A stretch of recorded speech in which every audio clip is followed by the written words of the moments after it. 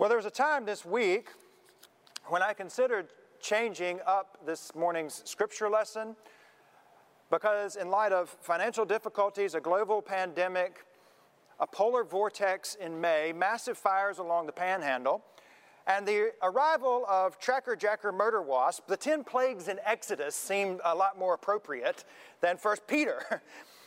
I've actually kind of had to stop reading the headlines because if that's plague 10, 9, 8, and 7, I don't want to see what 6 through 1 is going to be like. Life together this first year of ministry at First Methodist has been absolutely unbelievable. What a joy, what a thrill. We have faced so much and we are facing so much, but that's like life. Sometimes the seasons are smooth sailing and sometimes they're peculiar.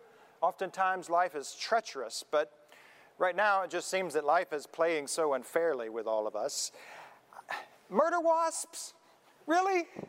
I mean, who throws that headline into a global pandemic? I mean, come on, right?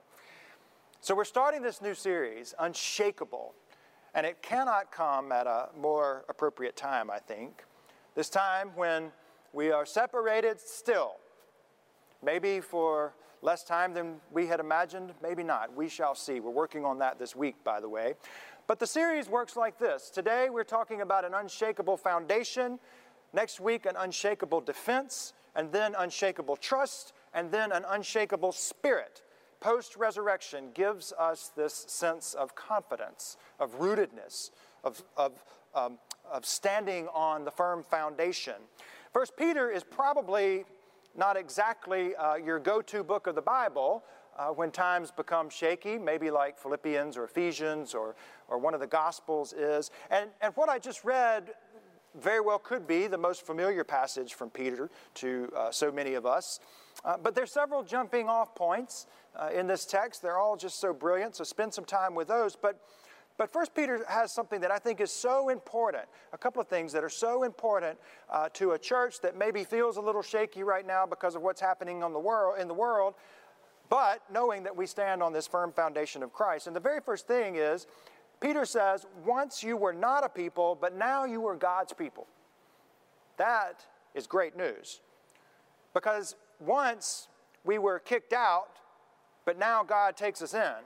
Or once our families turned our back on us and now we are part of the family of God. Or once you identified with the kingdoms of this world, but now you are a child of the kingdom of God. Or once you walked in darkness, but now you walked in light. You heard that too.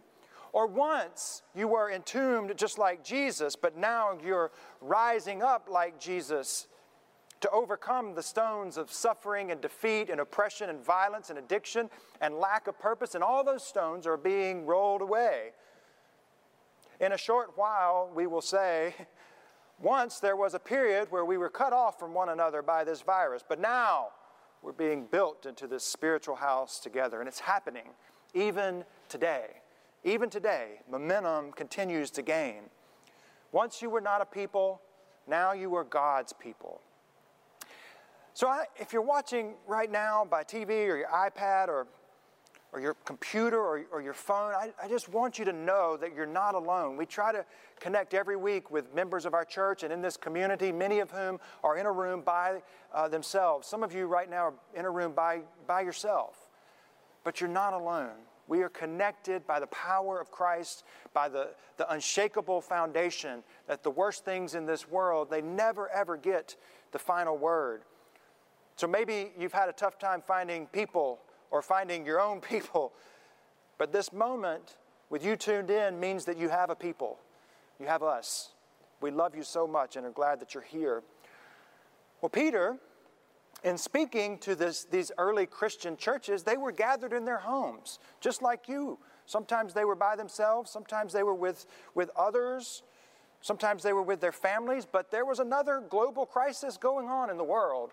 Christians had been scattered out. The temple, all that they held so fast to as sure and certain, it came crashing down in the year 72. And then Peter says something remarkable to these Christians who were starting to shake a little bit. He says, come to Jesus like living stones and let yourselves be built into a spiritual house. Well, what in the world is a living stone? What in the world is a living stone?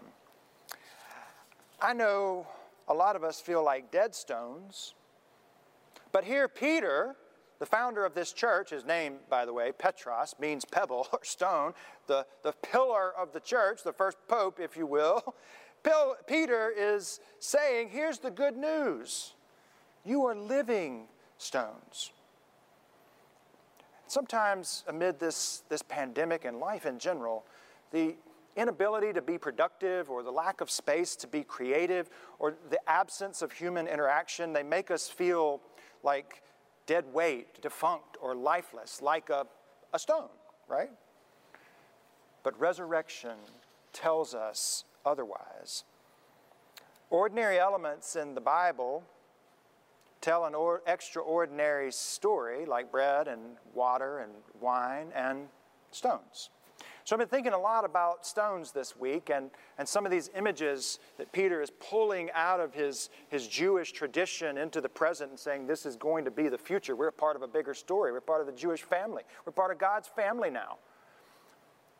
He pulls these images out, and I just wonder if the early hearers, like us now, think about Genesis 11 and the Tower of Babel. I'm so glad that Jason brought bricks in here, because in that story in Genesis 11, the Tower of Babel, I think part of the way the people got themselves in trouble is God had given them stones with which to work. They decided those were not good enough. Let's make some bricks for ourselves, right? This failure to be obedient, this failure to make ourselves useful as God would have us be useful, leads to pride in that story. Stones were a mile marker, actual stones, not brick, but actual stones. In the story of the people crossing over the Jordan River, set up 12 stones, the 12 stones of Gilgal, so that when people say, what do these stones mean? We have a narrative with them. Jacob used a stone for his pillow. David slew the mighty giant Goliath with a small, smooth pebble as a signal that God can take the smallest person and the smallest stone to slay the greatest giants in our life. In the New Testament, Jesus said, if these stones if we are silent, even these stones will cry out. And on Easter morning, there was a rather large stone that came to life because it rolled on out of the way from Jesus' tomb, not to let Jesus out, not necessarily, but to let us look in to see that there is no stone large enough, that this cornerstone has come out and is now alive forever and ever and ever. So for people hearing Peter's words, who are maybe looking across the valley at all the stones lying on top of one another, this must have been a confounding word to hear. Come to him, all of you living stones, and you're being built into a spiritual house. As Jason mentioned, we're surrounded by stones here. And I've been thinking a lot about this text and our space and our impact campaign. It's ever so close to beginning. These bricks and mortar all around us, they will be impacted as we go through some renovations in all of our buildings over the next several months. But this temple that we call our sanctuary, it guides us in worship in so many wonderful ways. I've talked about the floor before and how this marble intentionally was laid. It comes in so many shapes and sizes and colors, and that's the foundation on which we stand. That's the people of God. We come in all shapes and sizes and colors. And on the outside, the exterior, if you look at those, they're all different lengths and sizes and shades as well, because the beautiful array of God's people is meant to be just like that. It's a wonderful thing that welcomes us and on which we stand here in worship together. But these stones, they protect us. These stones, they help with acoustics and amplification. This sanctuary, as I have learned over the past several months, it's a living organism, actually. These walls, they breathe. They allow air and moisture in and out. It's just a beautiful, beautiful thing that we're surrounded by these living stones that tell a story. And that sometime at the turn of the century, our forefathers and mothers had a vision, even as they headed into the Great Depression, to say, let's lay up these stones for the living stones of God who will gather here generation after generation. So I've been thinking about this house, and I've been thinking about the spiritual house into which we are being built as living stones with Jesus as the cornerstone. I've been thinking about that a lot this week. And I believe that the truth is, when tested by fires or polar vortices or murder wasps or a pandemic, or even when we are shaken by another senseless act of racial terrorism against a young black man jogging down the street, that there's something at the core of who we are as resurrection people that say, even that will not last. It hurts now. But Ahmaud Arbery's life lives on now with the communion of saints. And I stand on that truth as well. So the world shakes all around us. Our cornerstone is supposed to be unshakable. Gosh, it's tried, is it not? It's tested. But when we allow our lives to be built into a spiritual house, the other thing I know is that we living stones, we're not perfect. We need constant work. We living stones, we come in a multitude of sizes and shapes too. Some have money and some don't. Some are well educated and some are not very well educated. Sometimes the living stones have clothes that don't match, or bellies that are distended, or bellies that are full. Sometimes God's living stones think they're not worthy enough to be in church, so they hide in the shadows of the corridors. God's living stones, they're not always athletic or artistic or logical or soulful, but sometimes they get scholarships for these kind of things. God's people who once were not a people, but now are a people, we still have a long way to go. And I think about the day when children will be seated in these pews again, and in this moment of solemn silence, one of them's going to cry out, and it's going to be beautiful. And I think about our teenagers being back in our pews and passing notes, or maybe sending a text message to somebody, 2 feet away over there, and how we might sneer and snicker at that. But at least they're here, we say to ourselves. At least they're here. People of God, once in darkness, but now in light, are people who don't always get relationships right, or have made bad investments, or have prodigal children, or have prodigal parents. But all of us are those who need to sing in moments where the world shakes, because that's really all we know how to do sometimes. And so together we form a beautiful temple where God resides. All of the stones, you and me alike, are assured that we are now God's people. If everybody was here today, we would break into call and response right here, because I would say, once you were not a people, and you would say, but now we are a people. Once you had not received mercy, and you would say, but now we have received mercy. You believe, and you belong to God, and you belong here. You have access to this mercy. Once we had not received mercy, but now we have received mercy. That's the way Peter's word ends in this chapter. And so I want to say a word about this mercy business and why it's important to this conversation and why Peter ends with it, because it has everything to do with holiness. We're going to talk a lot more about holiness next week, so I hope you'll come back then. But here's the thing. I'm listening to this podcast this week where the host was talking about the unforgivable sin. We read about that in the Gospels, where it says the unforgivable sin is blasphemy against what or whom? The Holy Spirit. Right. Blaspheming against the Holy Spirit. And that means a lot of different things to a lot of different groups. Like, don't talk bad about the Holy Spirit, or you will be lightning struck, or a murder wasp will get you or something. I mean, that means that to some people. I get it.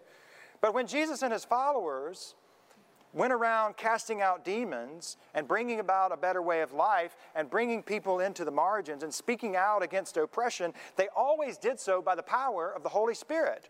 So the unforgivable sin, said this host, is not a belief that the Holy Spirit doesn't exist. The unforgivable sin is believing there's no power in the holy at all. It's believing that you are not redeemable or that someone else is not redeemable. It's believing that you're too far gone to have access to mercy, or that someone else is too far gone or has hurt you so badly that they too cannot have access to mercy. The unforgivable sin is believing that we have to remain dead stones all our livelong days, and there's no way that God can take a stone-cold, cracked, dormant life like ours and redeem it or breathe new life into it or change its story. Well, either the power of resurrection and the cornerstone on which my faith is about changing one story and the story of lives around us, or I've got to find something else to do. It's easy for us to focus so intently on the world's bricks and mortar, the things that we build for ourselves, whatever that might be, that we overshoot. We forget about resurrection and how we're being built into something beyond our imagination. The kingdom of God, where Jesus Christ is the cornerstone, and without whom everything else that we've tried to build for ourselves, it just comes crashing down at the first sign of something wobbling and wavering. We, as living stones, are building a community where no one is rejected, where no one is forgotten, and where no one is unuseful to the kingdom of God, and where no one is silenced. We are God's people, and on that truth we firmly plant our feet. How firm that foundation is. God's people reside in a real world, and the real world has real challenges. Sometimes those challenges, they confront our identity, but in those moments, we're called to say something to the world that we know to be true about God. This unshakable foundation it's not for small Christian thinking. The scope of resurrection is even more than global. It's cosmic. It's universal. And so at this midpoint in Eastertide, 5 weeks into Easter, maybe even with the joy and the resonances of Alleluia fading in our minds, and maybe your Easter lilies are like mine and they're on life support. They're trying to do their best. Yet, the power of resurrection continues to overcome dead places, and it remains as real as it did 2,000 years ago, because there's still death and murder to confront and overcome every day, not just at Easter. There are still oppressive systems to overturn, not just at Easter, but every single day. There's still life to cling to and to hold and to esteem as precious at any given moment, whether it's the birth of a child or someone asking for forgiveness or someone who is different from us. That life is precious to God. And as one person says, 1 Peter insists that the Christian life equips believers to proclaim that we are called from darkness and into marvelous light. And for today, our role is clear. We're compelled to act as living stones. Living stones do something. So we sing and we dance and we pray and we protest and we sit silent. No label or stereotype can define us, because we are children of the risen Christ. You see, to be a living stone placed on an unshakable foundation of Christ means that we're shaped and we are formed to rise up against all the things that resurrection has overcome. All evil, injustice, oppression, racism, violence, murder, loneliness, grief, abandonment. No match for the power of resurrection. They may be temporary, but they're not eternal. So resurrection joy, resurrection faith, friends, is changing us. And if stones can live, then the dead places of life can live again. So brothers and sisters, you are God's people, living stones. A spiritual house is being built this very moment. And the movement of God is rising. Would you pray with me? Almighty God, in the middle of this Eastertide season, we give you thanks that there was no stone large enough to hold Jesus back, that the stone itself came to life and rolled away to let us see that Christ has died, that Christ is risen, and we know that Christ will come again, but that the power of resurrection and the power of the resurrected Christ is working this very moment to overcome all suffering and death in this world. As your living stones, help us to be agents of change as you have called us to be. All honor and glory is yours, Almighty God, now and forever. Amen.